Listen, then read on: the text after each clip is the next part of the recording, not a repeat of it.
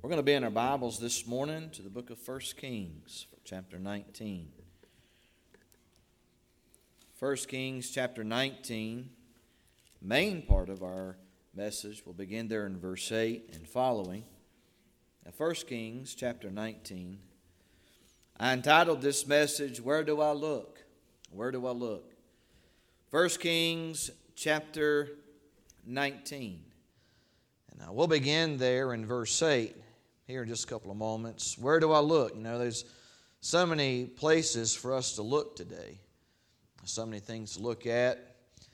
And if we're not careful, what'll happen is where we look, if it grabs a hold of our focus and it grabs a hold of our attention, it can be the direction that we go. How many have ever been driving down the road and something along the side of the road caught your eye?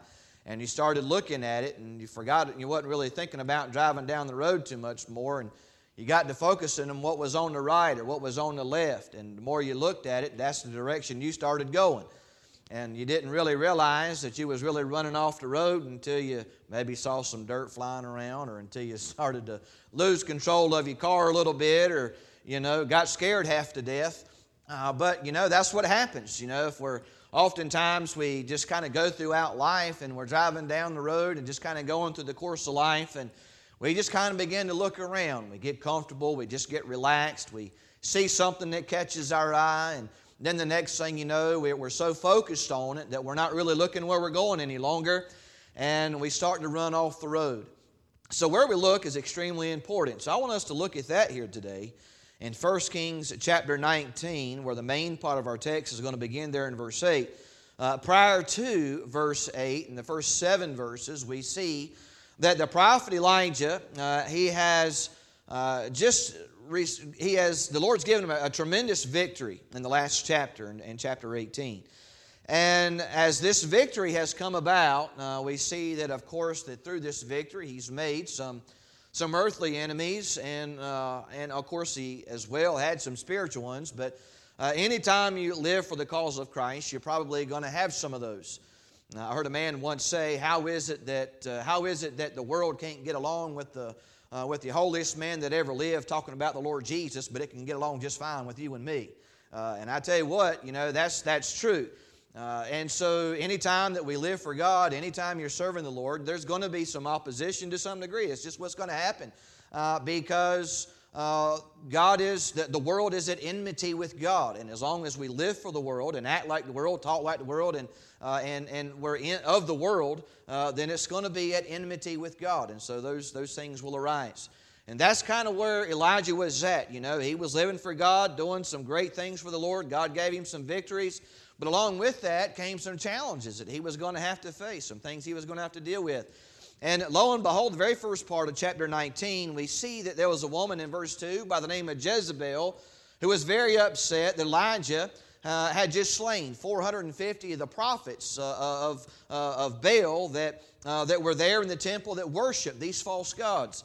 And so she was upset about that. And so she sent a messenger to him and said, "Just want you to know that about this time tomorrow, you will be as one of them." In other words, she's saying, about this time tomorrow, you're going to be dead just like they're dead.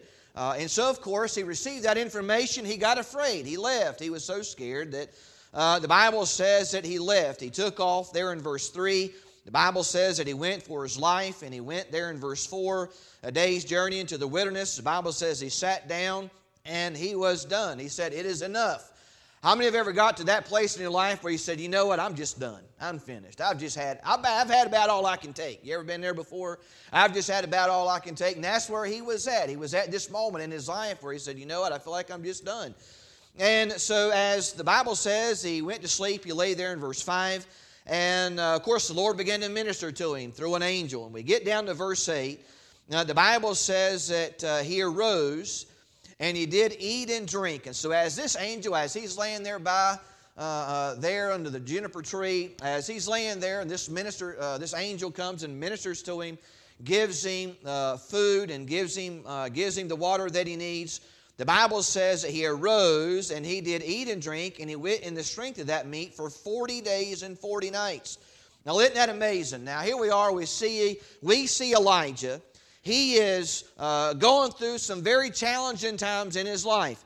Now, I know we wonder, we think to ourselves, how in the world can he stand so strong on the top of Mount Carmel and face all that he faced and seem to stand there with such confidence and seem to stand there with such boldness in the face of evil and in the face of a government that was really run by King Ahab and of course Jezebel that was just terrible. How in the world could he stand there and face all that?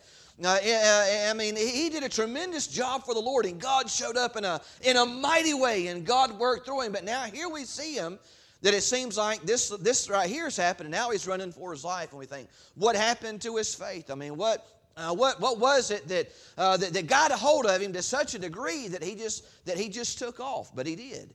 And so here he was, he's running. God knows that he's running. And so here we get to that verse and we see that he began to eat and began to drink what the Lord had provided for him. And how long did that last him? The Bible says it lasted him 40 days. Isn't that something? I tell you what, you can save a lot on your grocery bill if you ate one meal and it lasted 40 days. I tell you what, you could save a whole lot. And so there he was. He ate what it is that God had provided for him. And what did that do? That gave him the strength that he needed. Listen, let me tell you this. Anytime we're going through some things in life, we're facing challenges, we're going through some hardships, there is nothing that can provide for you, there is nothing that can sustain you like what God can give you. I mean, the world can come up with all that it wants to. It can do everything it can to provide. It can do everything it can to give you everything that it has. But there is nothing that can sustain the believer in Christ like what God can give His people. The world can try its best. It can do everything it can to offer up whatever it desires, to offer up the best that it has. And it can do nothing but be temporary at best. But God, what He provides for His people, it can sustain them, it can empower them and strengthen them and give them exactly what they need to succeed, no matter what's going on in their life. No matter what's taking place. And so we see there in verse 8, the Bible says that he arose and he ate and he drank and he went in the strength of that meat 40 days and 40 nights. And where was he going? The Bible says, unto Horeb, the mountain of God, which is really the same thing as Mount Sinai, where Moses and the people of God were many years ago. And so he was afraid, he was scared, he was on the run. And there's a lot of people today, they're in that very same situation. I mean, in the days in which we're living, there's a lot of fear that has gripped a lot of people and about many different things. I mean, all across the board, we see that there are lots of things that have really filled people with fear today. Whether it's, a lot of the social things that we see going on out in the world, whether it's the COVID that we're in right now, or whatever other things it could be, whether it's financial situations or different things like that, health issues that people are having, and all these different things that are filling people with fear today. And so what is it that God's people can do? Listen, when we focus on who God is and when we focus on what God can provide, and we can see that what He gives us can help us in any situation and provide for us exactly what we need. Because listen, when we're going through life, we get weary, we get downtrodden, we get tired, and we begin to wonder, how much longer can I go? I'm just done. I'm finished. I don't want to do anymore. I don't want to go anymore. And so here we see that he is running to Mount Horeb. He is on his way to Sinai, which is the mountain of God. Hey, at least he was going to the right place. I mean, he could have went out there in the world somewhere. He could have went somewhere else. But where was he running? As he was running for his life, he was running to the mountain of God.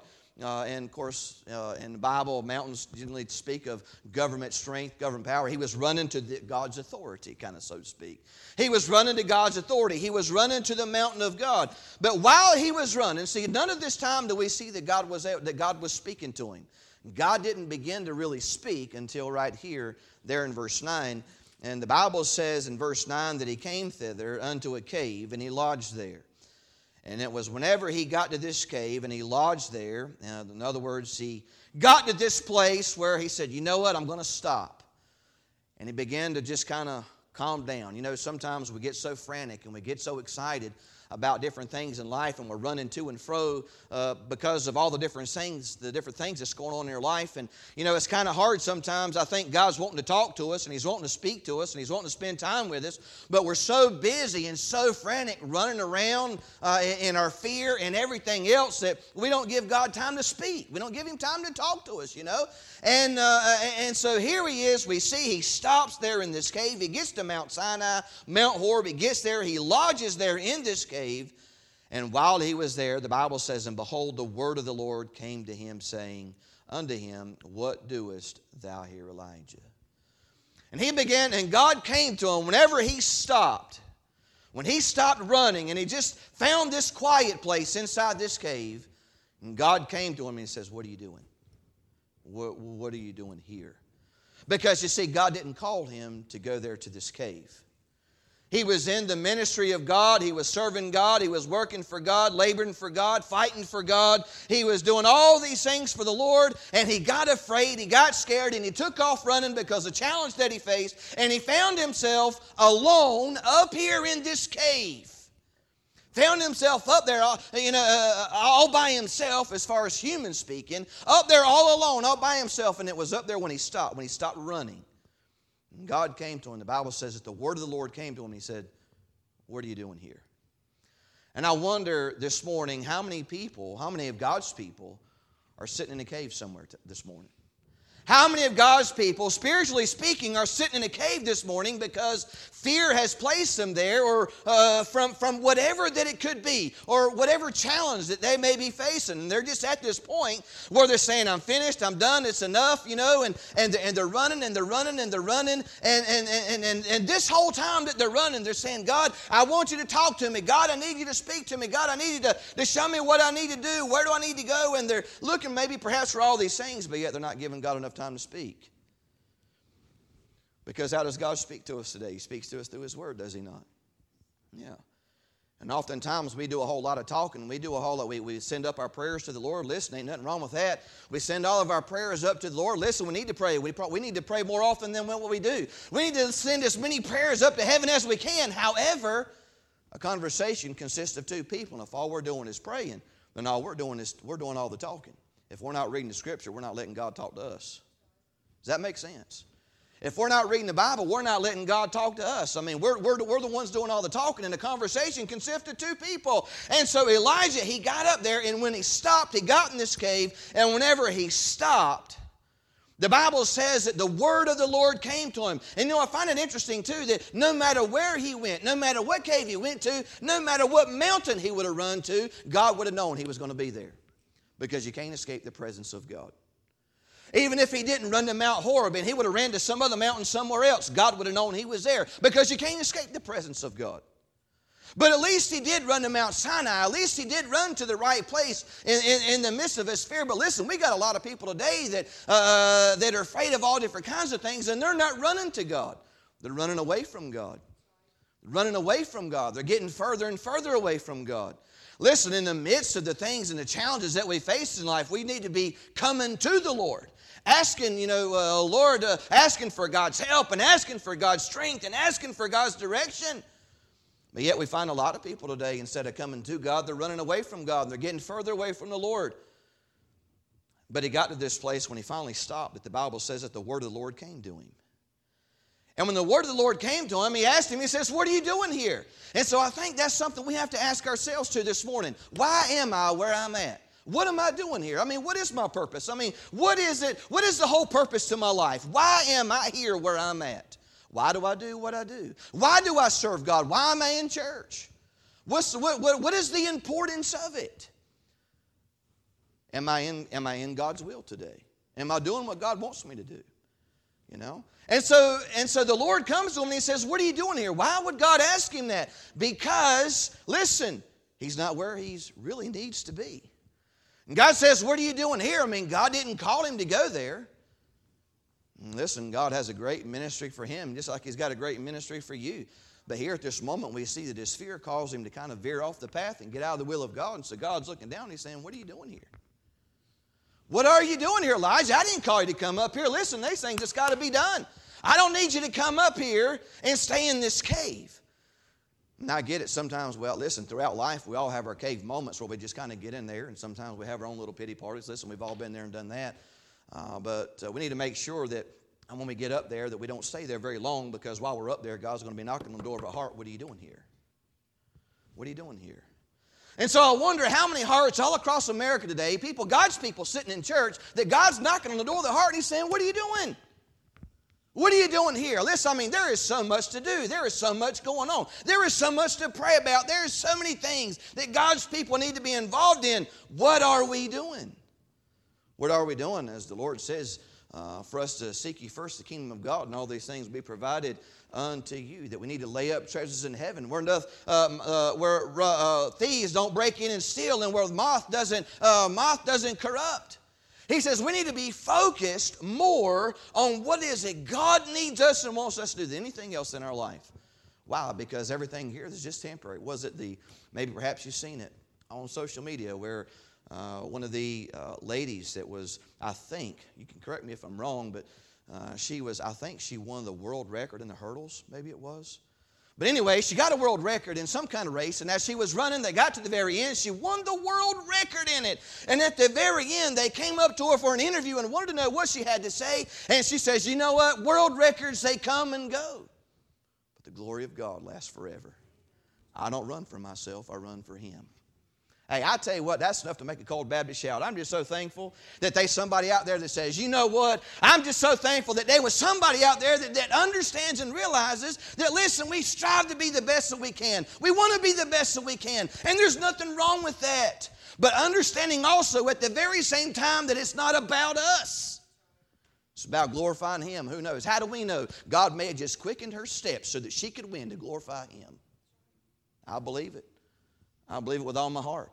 You say, you believe that? Yes, I do. I believe it with all my heart, because I tell you what, you look over in the latter part of chapter 18, the Bible says God brought a rainstorm that was so bad there on top of that mountain where Elijah was that he ran faster than the horses to get down to the bottom of the mountain. I'll tell you what, that's quick. That's fast. Listen, I believe God can do all things, and if He can quicken Elijah's feet so fast that he can run faster than a chariot of horses to get down on the mountain because of monsoons on the way. If God can do that, He can do anything. If God can tell Samson and Samson reaches down and he grabs a jawbone of a donkey and slays 1,000 Philistines with it, listen, God can do anything. And if God could be there with David as he goes up against Goliath and can give him the strength to go out there and face such a man as he, and David could reach down and grab a stone and sling it so fast, and God direct that stone to go straight into the forehead of his enemy. Listen, God can do anything. I think the Bible tells us that the Lord, His eyes seek to and fro upon the earth. He's looking for someone who will stand in the gap, looking for someone who will be the voice of truth in the world today, the one that will cry out in the wilderness, and it could be you. It could be. But first, we're going to have to get out of the cave.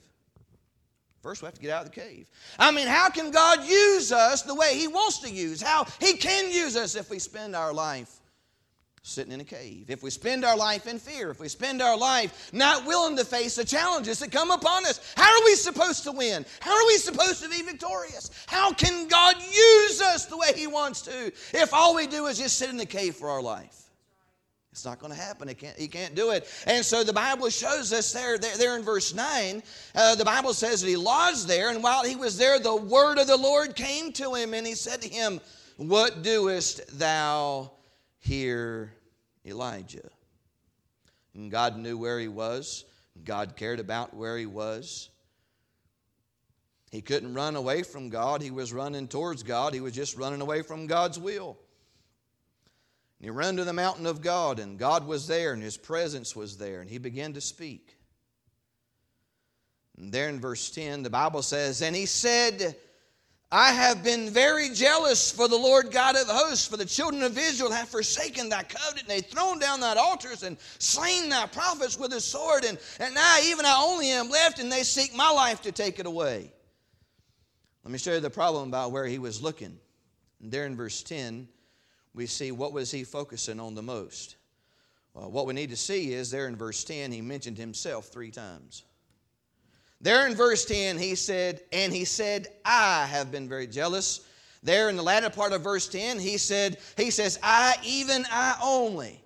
Listen, when we get discouraged in life and we face challenges, we don't need to be focusing just on just looking at our own selves. Because listen, do you know that you can discourage your own self? Do you know that? You know that you can discourage your own self. If all you do is just pay attention to you, you can discourage your own self. You say, how is that? Because listen, I'm going to tell you a voice of truth that you're going to agree with me tonight, this morning about. How many of you have told yourself, I just can't do it. I'm not strong enough. Listen, I understand we admit our weakness. Listen, I get that, and there's not necessarily anything wrong with that. But listen, we can destroy ourselves. The devil will just sit up here and just watch us do it and clap his hand and say, listen, you're doing a good job destroying yourself.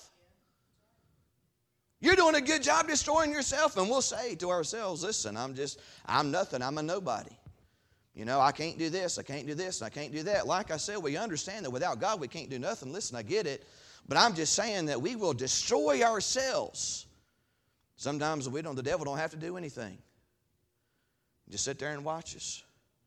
And just watch us destroy ourselves. The problem is he focused on just on himself too much. Focus perhaps maybe is on his own. Listen, right here he says, I've been very jealous of the Lord. He says, I've been very jealous. He said, listen, I've done all I could, God, to live for you. I've done all I could, Lord, to serve you and to honor you, and I'm doing everything I can to fight for you. I'm doing all these things. But he was still focusing on himself. Still just focusing on himself. He says, I've done this, and I've done this, and I've done that. But he was just focusing just on himself. But then notice what happened. What else did he look at? He left off from himself, and then he said, for the Lord God of hosts, for the children of Israel have forsaken thy covenant, and thrown down thine altars, and slain thy prophets with the sword. And I only am left, and they seek my life. So now what was he focusing on? Not only focusing just on himself, but he was focusing on they. It wasn't just he was focusing on, but it was they that he was focusing on. Listen, if you just focus on yourself, you can discourage yourself, and you just focus on all them out there, it'll discourage you too. Listen, if all you do is focus on all that's going out here in the world, it'll wear you down. How many times you turned on the news or been watching through Facebook or whatever it is, you're just kind of going through there and you see all these different things that come up and it just breaks your heart, hurts your soul, and you get off up. Do you feel any better? I mean, you get done watching the news and most of the time you don't feel glad that you saw what you saw. I'm not saying we ought to be ignorant of what's going on around us, but I am just telling you that if all we do is focus on all these things that's on the outside, then we're going to feel discouraged. If all we do is focus on his opinion and their opinion and their opinion and his opinion and her opinion and all these different things, you know what it's going to do? It's going to destroy you on the inside. Who do we need to be pleasing? Do we need to be pleasing ourselves? Because listen, if all we do is focus on us and we say, well, I've done this and I've done this and I've done that, then we're celebrating in our own personal victories. And I'm not saying that that's necessarily a bad thing, but listen, if that's all we're doing, if that's where we're looking for strength, then you're not going to find it. It's going to be superficial. It's only going to last for a certain amount of time. As the Olympian said, records come and go. Listen, that kind of stuff is just temporary. But when we focus on God, things change. Listen, we don't look to ourselves. We don't look to the world. And notice what else he did. He said there in verse 10, he says, the children of Israel have forsaken thy covenant. They've thrown down thy altars. They've slain thy prophets. He says, listen, God. He says, they don't care about your ways. They don't care about your worship. They don't care about your word. They can care less about your covenant that you've made with them. They can care less about your worship. They tear down your altars. They want nothing to do with you. They kill all the prophets that come to preach your word. They want absolutely nothing to do with any of it. And I tell you what, if we stay focused on what everybody else does, well, you just stay focused on what everybody else does, that'll discourage your heart too. Because you'll get to this place where you say, I, and me. And listen, I'm not saying sometimes that may not be the truth. But I'm just saying if we find ourselves sitting in that pothole, we don't need to stay there very long. Because if we just stay focused on that, then we're not going to get where we need to be. We're going to end up staying in that cave. We're going to end up being there, and we're not going to get out and be what God needs us to be. And so where is it that I look? Well, I'm not going to look into myself for the inner strength that I need. I'm not going to look out into the world for the inner strength that I need, because it's not going to give me what I need. And so notice there in verse 11, the Bible says, and he said, go. Talking about the Lord. He said, go. And go forth and stand upon the mount before the Lord. So after he got done telling the Lord all these different things, what did God say do? God said go. He didn't tell him to sit in a cave. He said, I want you to go. Because I tell you what, you find yourself in a place of discouragement, and you keep looking in the wrong place and for strength and comfort and peace and all these different things. What you're going to do is you're going to find yourself staying in that cave, and God didn't want him to stay in that cave. He didn't want to stay. He didn't want him to stay there and continue in this pity party that he had. He says, I want you to go. I want you to move. Because the longer you stay where you are, the longer you stay in that condition, the longer you stay in this place, it may just become your permanent lodging place. I mean, how many people this morning, are sitting in spiritual caves for whatever reason all across the world that God can use in such tremendous ways, but because of different challenges or because of different fears or because of whatever, they find themselves sitting in this cave. And what did God say? God said, I don't want you sitting here. He said, I want you to go. And there in verse 11, he says, go forth and stand upon the mount before the Lord. I was reading one time before where some folks feel that maybe this is where on the mountain of God where maybe Moses stood when God came by and put his hand over Moses' eyes so he couldn't see him. But Moses said, God, I want to see you. And God said, no man can look upon me or he'll die. And he says, I tell you what, I'll put you in the cliff of the rock. I'll put my hand over your eyes. And when I go by, I'll let you see my back. And some people have wondered maybe if where he told him to stand, maybe if this was where Moses once stood. Interesting. But the Bible says there in verse 11, he says, go forth, stand upon the mountain before the Lord, and behold the Lord pass by. I think verse 11 just goes to show that if we keep sitting where we're sitting, we keep staying in this dark cave, and we get ourselves out of God's will and no longer want to move forward, then what happens is we don't see the Lord pass by. I don't know about you, but I don't want to miss God passing by. But the Bible says that God told him, he says, I want you to go out to the end of this cave, and I want you to stand there. And the Bible says, it shows us that whenever he went out there, that the Lord passed by. The Bible says, he says, and behold, the Lord passed by. He says, I want you to go forth, stand upon the mount before the Lord, and behold, the Lord passed by. And notice what happened. The Bible says the Lord passed by, and a great strong wind rent the mountains and break in pieces the rocks before the Lord. Can you imagine what that was like? As he was there in that cave, he hasn't come out yet. God told him to go. He hasn't come out yet. He says, I want you to go out, and I want you to stand at the mouth of this cave. And what happens is did he move? The Bible don't say he moved. The Bible says God told him to, but it don't say he ever went out there. The Bible says God told him to go out there, and when he went out there, the Bible says that the Lord came by. And he missed it. He heard it, but he missed it. The Bible says, behold, the Lord passed by, and a great strong wind rent the mountains and brake in pieces the rocks before the Lord. But the Lord was not in the wind. And after the wind, an earthquake, but the Lord was not in the earthquake. And after the earthquake, a fire, but the Lord was not in the fire. And so all these tremendous things that God did right outside the cave, and he missed it. He missed it.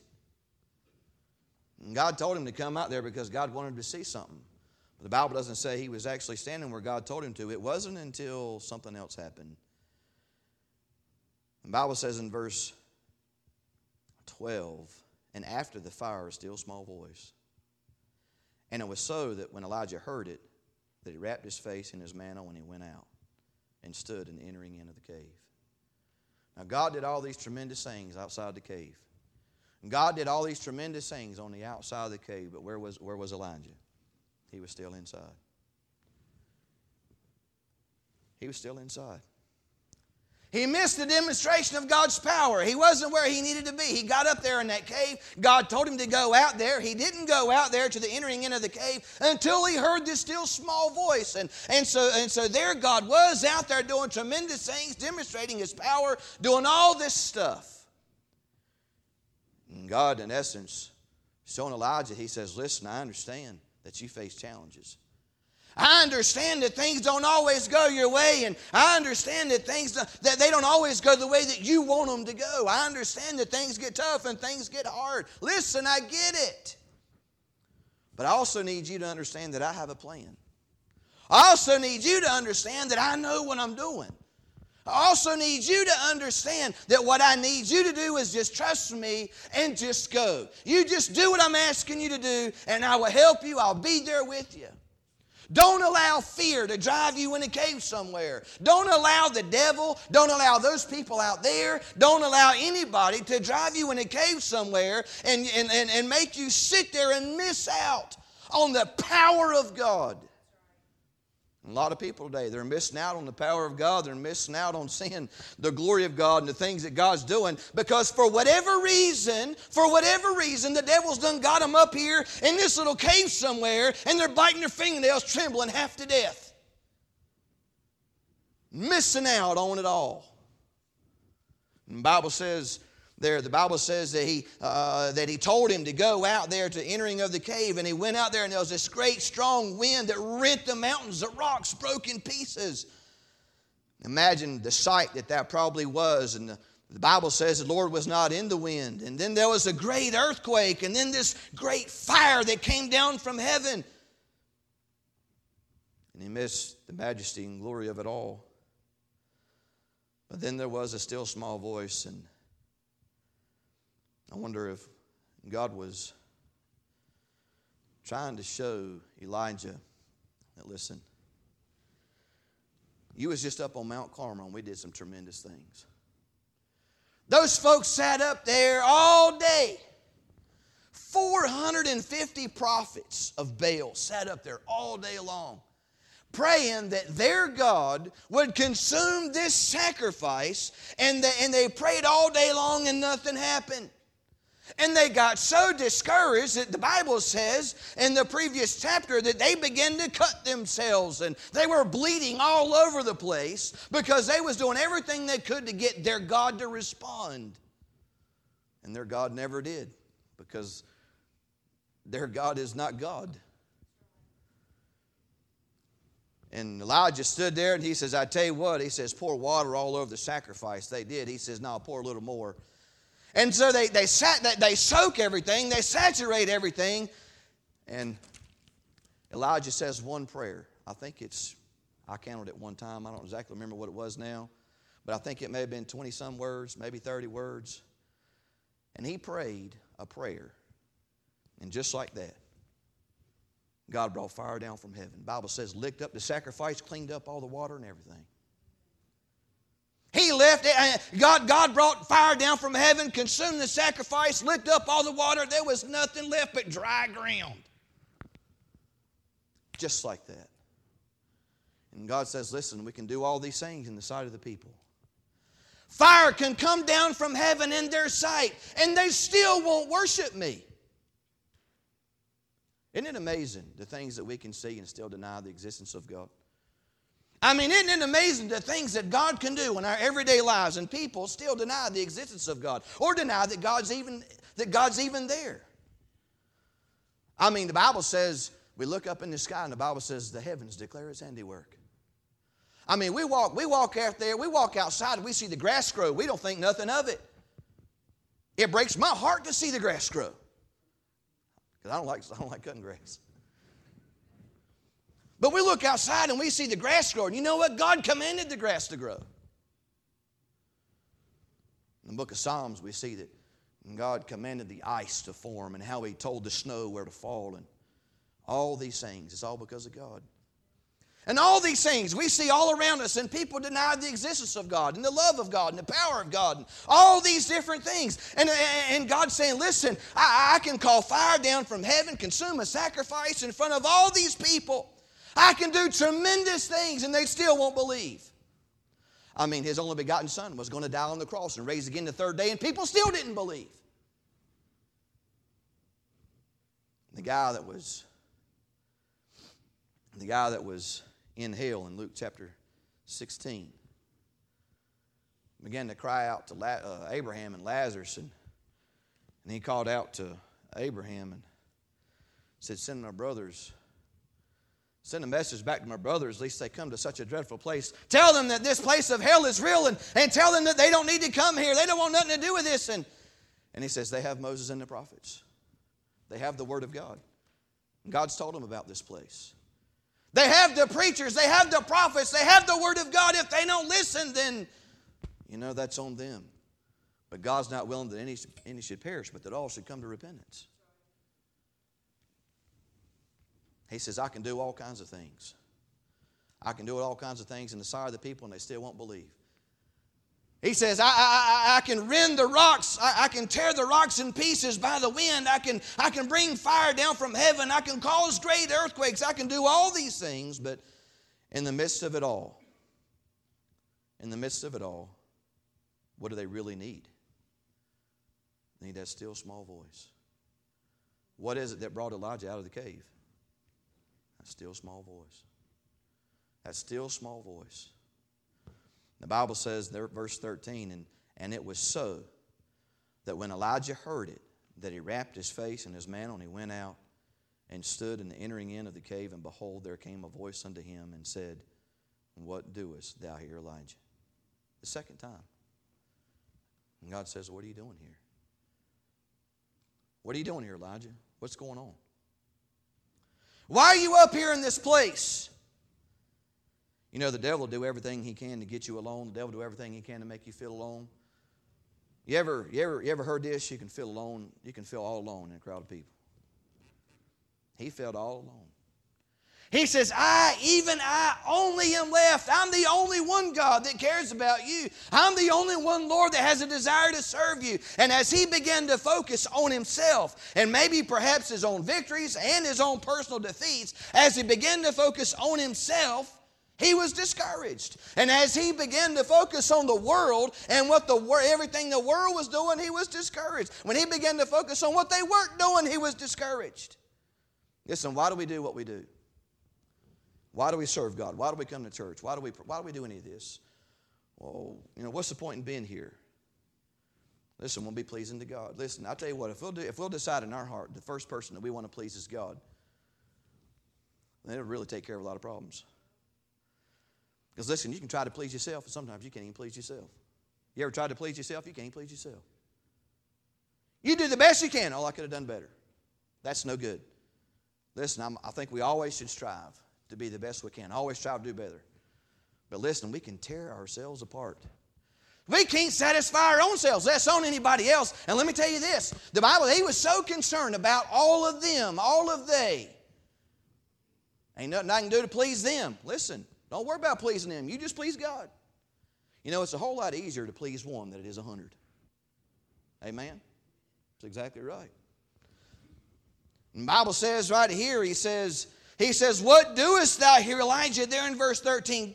Elijah, what are you doing up here in this place? And he says, I've been very jealous for the Lord God of hosts, because the children of Israel have forsaken that covenant. They've thrown down that altars. They've slain thy prophets, and now even I only am left, and they seek my life to take it away also. And he was so focused on himself, so focused on them, so focused on the situation, that he had lost all focus on God.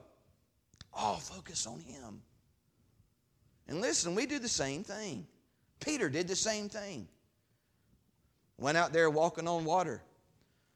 The only other man in history that ever walked on water aside from Jesus himself. Stepped out of the boat, walked on water as long as he kept his focus on Jesus. As long as he was focusing where he needed to look. But as soon as he began to look around at everybody else, as soon as he began to look around the storm, as soon as he began to look around at all the challenges and all the problems and all these different things, what happened? The Bible says he started to sink. Same thing happens to us in our spiritual life. When we focus on everything else, man, I tell you what, it can discourage our hearts and it can bring us down. Who do we need to focus on? Where do we need to look this morning? We just need to be looking to him. Amen? I'm not saying we're ignorant of what's going on in life. I'm not saying we just bypass everything like it ain't happening. But I am saying that in the midst of it all, let us never lose focus and have our vision on where God needs us to be and where God needs us to go. Because if all we do is focus on all of that, then we're missing it. We're missing the power of God. And the Bible says there in verse 15, and the Lord said unto him, go. Look at that. He says, go, return. There in verse 11, he says, go forth. He heard, notice this, watch this now. Verse 10, when he had this pity party of his, what did God say? He said, go. In verse 15, after he recited what he recited there in verse 10, what did God say? Go. I've heard you. I heard what you said. I get it. What do I need you to do? Don't sit here in this cave. I need you to go. You know why? Because there's things that got to be done. There's things that need to be done. And how in the world you going to sit up here in this cave? Let the world put you up here in this cave. Let them put you up here in this cave. Let fear put you up here in this cave. Let your challenges put you up here in this cave. Let those Goliaths put you up here in this cave and completely miss out on the power of God. And not witness God rent the mountains with the wind, and not see God call fire down from heaven, and not see God do all these wonderful things because you're too busy stuck up here in this cave, missing out on rewards in heaven, missing out on the power of God. And he said there in verse 15, he says, return on thy way to the wilderness of Damascus, and when thou comest, anoint Hazael to be king over Syria. What do we see there in verse 15 as we close? We see that God had things that needed to be done. I don't need you up here in this cave, Elijah. That's something else I need you to do.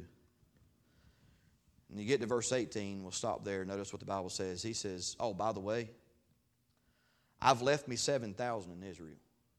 You're not by yourself. And by the way, there's 7,000 other people.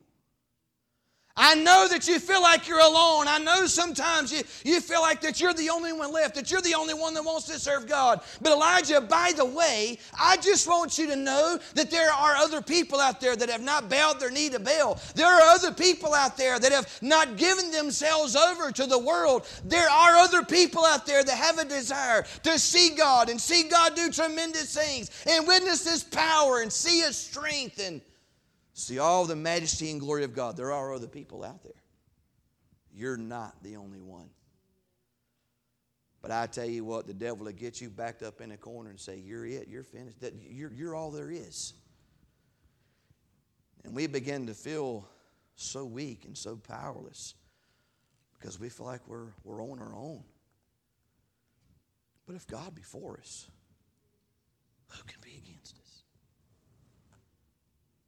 If I'm on the side of God, what can defeat me? If God is for me, what army can come up against me? Remember when Elisha was out there and his servant was with him. I think it was Syria. They wanted to come down and they wanted to kill him. This whole army came out there to where Elisha was. They wanted him dead. Sent everything they had. Elisha, here he was in town, and his servant comes up to him and he says, Elisha, do you know what's on the outside out there? Do you know the army, the massive army that is out there? They're all ready to come in here and kill you. All of them, they're ready to march right in here, and they're ready to take your life right this second. Elijah, standing there in front of the mirror getting ready for service. He says, yeah, they are. But why don't you go outside and take a look again? Why don't you go outside and take one more look? Tell me what you see. Yeah, there's thousands of them out there, and they coming out here to completely destroy me. But I want you to go out there, and I want you to take a look again, and I want you to tell me what you see. And the guy walks out there, and he looks, and he says, the Bible says, up on the hillside was this spiritual army of God. Angels sitting in their chariots, swords drawn and ready, out there on the mountaintops, surrounding the whole place, ready at the voice of God to save Elijah. All God had to do was just speak. And God's army was ready. And Elisha looks at him and he says, they that are with us are more than are with them. He wasn't worried about nothing. He wasn't going to let them put them in no cave somewhere. God's got it. God's got it. They that are with us are more than they that are with them. God's got it. I'm not going to dwell in a cave. I'm not going to let nobody put me in a cave. I'm not going to let a challenge put me in a cave. What am I going to do? What are you going to do? We're going to go forth. We're going to do exactly what God wants us to do. Because God can take care of it, no matter what it is. Let's pray this morning. Lord, we thank you so much for your blessings today. And God, you are far better to us than we deserve. Lord, I'm praying this morning that you would search all of our hearts. And God, you know the challenges that we face. You know where we're at in our life, what cave we may be in. You know what we need. You know what we're going through. You know what we're running from. You know what we need to hear. And so, Lord, I'm just praying this morning that you'd speak to all of our hearts. That God, you'd use the message today to give us exactly what we need. As the piano plays, if you're here this morning, you don't know Jesus as your personal Savior, I just want you to know that Jesus loves you. And God sent His only begotten Son to die for you on the cross. And if you accept His offer and His payment of sin for you, for the sins of the world, then you can be forgiven today. Have your name written down in the Lamb's Book of Life in heaven. And know without a shadow of a doubt that if you died today, that you'd go to glory. That you have a new home in heaven that is waiting on you. You can't get there by your own goodness. You can't get there by doing good deeds. You can't get there by getting baptized. You can't get there by just being a good person. Lord Jesus said, I'm the way, the truth, and the life. No man comes to the Father but by me. The only way to heaven is through Jesus. He is the door. He is the narrow way that leads to life. And He stands here ready this morning to offer it to you. If you would be willing this morning to accept His gracious offer. He died on the cross and took our place, took our sin upon Himself. Because there is none righteous, no, not one. Every man sought his own ways. So the Lord Jesus, who had never sinned, became the perfect sacrifice for us, the Son of God Himself.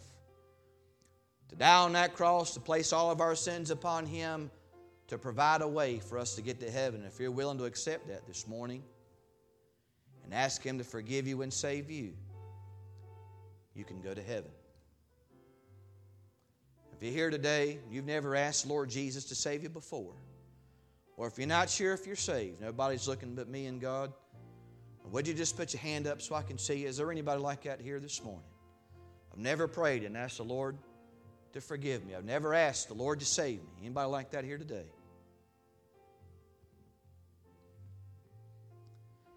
If I can get everyone to the feet, every head bowed and every eye closed here for just a couple of moments.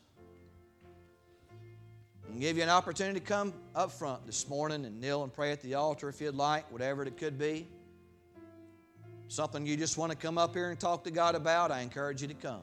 Whatever it is, the altar is open. Would you come? Perhaps you want to pray for your family. Perhaps someone's going through some hardships. Perhaps you're praying for lost loved ones, lost friends, co-workers. Perhaps you're going through some challenges yourself. whatever it may be. We have a God in heaven that is listening this morning.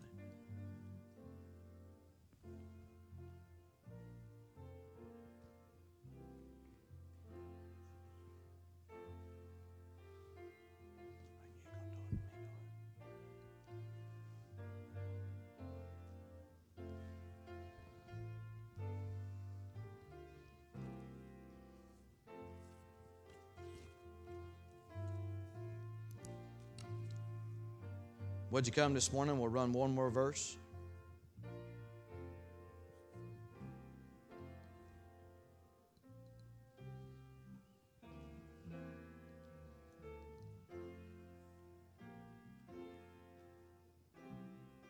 We serve a great God today that is able in every situation to help you this morning.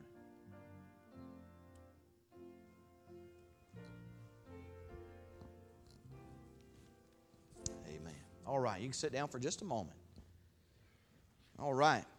Well, this is one of the greatest times of our service right here today, is being able to celebrate with these two young men this morning that accepted Christ as their personal Savior through Vacation Bible School.